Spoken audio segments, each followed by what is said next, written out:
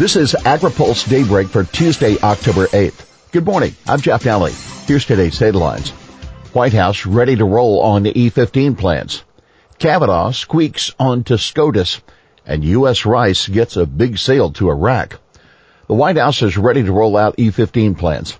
The White House is poised to announce plans to allow E15 during the summer, marking the end of one long lobbying fight and the beginning of another for the renewable fuel and oil sectors. President Donald Trump expected to call on the Environmental Protection Agency to begin rulemaking on two issues.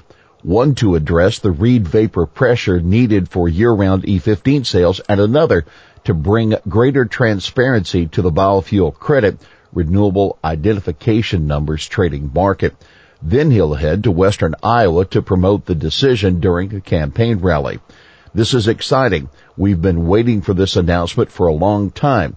That's the word of Emily Score of Growth Energy as she spoke with AgriPulse. The move ends months of speculation about how and when the Trump administration would address the E15 waiver. Trump pulled the plug on the deal earlier this year at the behest of Corn State senators concerned about trading the RVP waiver for treatment of exported biofuels as eligible for RINs. The concern now shifts to timing of the rule. A senior White House official told reporters yesterday the administration planned to finalize rulemaking in time for retailers to offer the fuel next summer. That would mean proposing a regulation, taking public comments, reviewing those comments, completing the interagency review, and then finalizing a regulation by the beginning of June. Score said, from our perspective, it's tight but doable. All the more reason to get that rulemaking process started as quickly as possible. Now keep in mind, this move is sure to face legal scrutiny. Last week, 20 senators wrote President Trump questioning the EPA's legal authority to issue the RVP waiver. The RINs transparency measures are also light on specifics at this time and could also be challenged in court. Kavanaugh squeaks on SCOTUS. Brett Kavanaugh is now an Associate Justice of the Supreme Court, having been sworn in Saturday shortly after the Senate confirmed his nomination 50-48. It was a razor-thin margin after a bitter partisan battle, which started with Democrats criticizing Judiciary Chairman Chuck Grassley for withholding more than 100,000 pages related to Kavanaugh's work in the George W. Bush White House. Grassley said the committee produced more documents on a Supreme Court nominee than any time in history.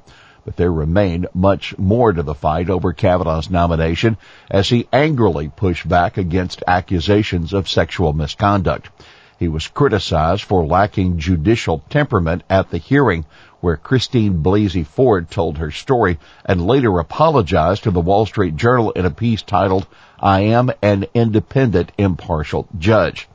Kavanaugh, who is replacing former Justice Anthony Kennedy, the swing vote in the court, is expected to be a solid conservative vote, tipping the balance more firmly to the right, which should be good news for businesses challenging government regulation.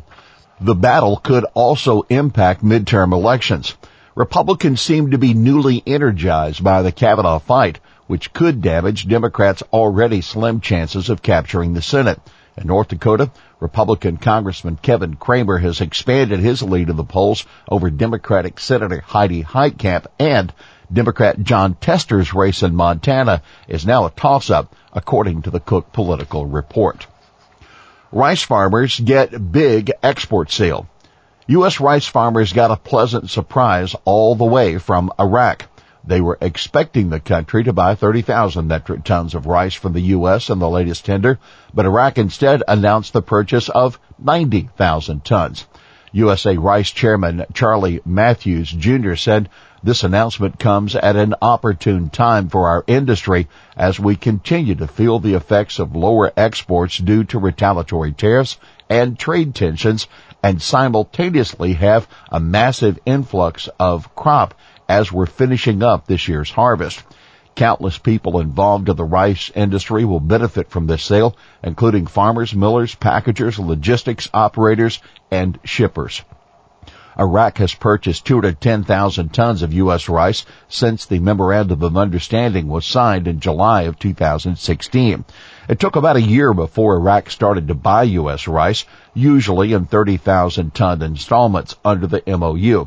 But USA Rice officials still lauding the move as a major success that would not have been possible with strong support from U.S. lawmakers and the U.S. ambassador to Iraq. Ben Mosley, USA Rice Vice President for Government Affairs, highlighted help from Representatives Ralph Abraham of Louisiana, Rick Crawford of Arkansas, and Bruce Westerman of Arkansas, as well as Republican Arkansas Senators John Boozman and Tom Cotton.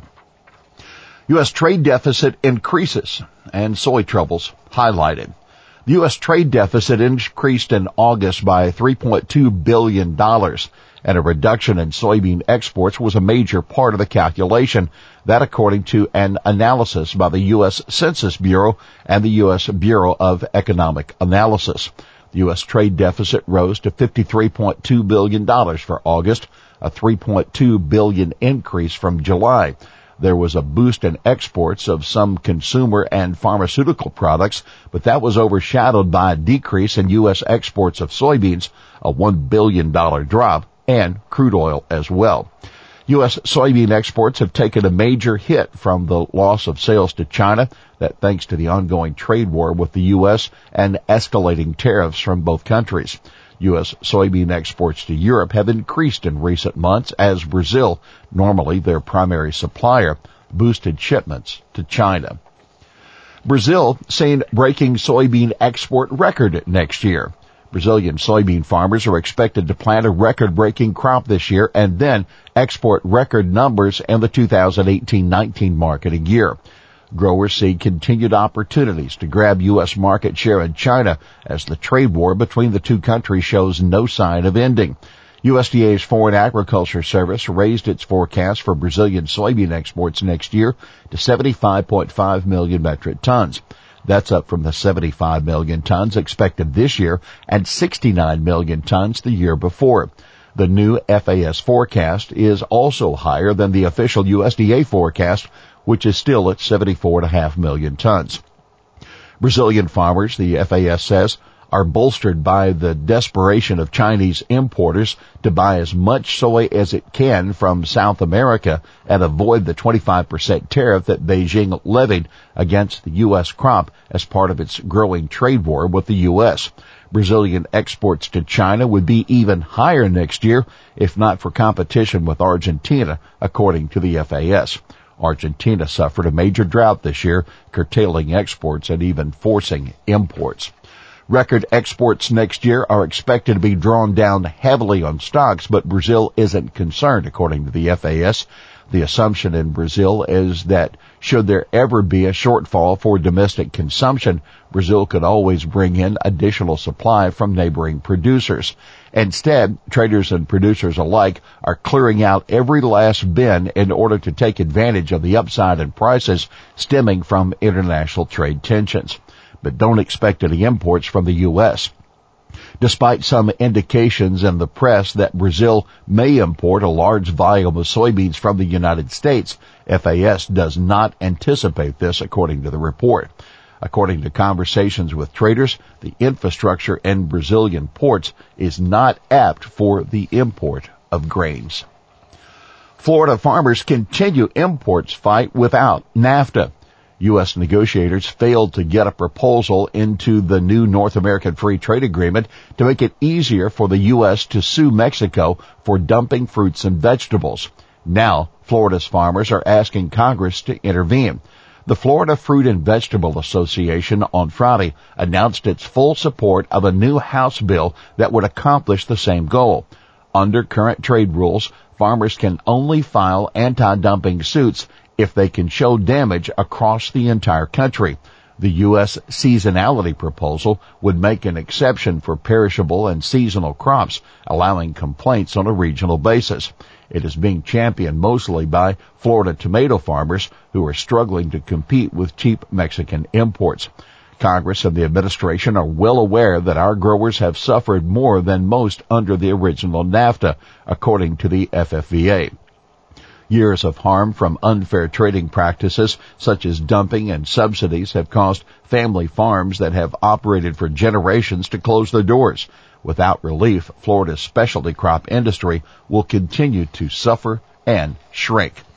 The Agriculture Trade Improvement Act of 2018, introduced last week by Florida Representatives Carlos Curbelo and Al Lawson, complements similar legislation from Florida Senators Bill Nelson and Marco Rubio on the other side of Capitol Hill.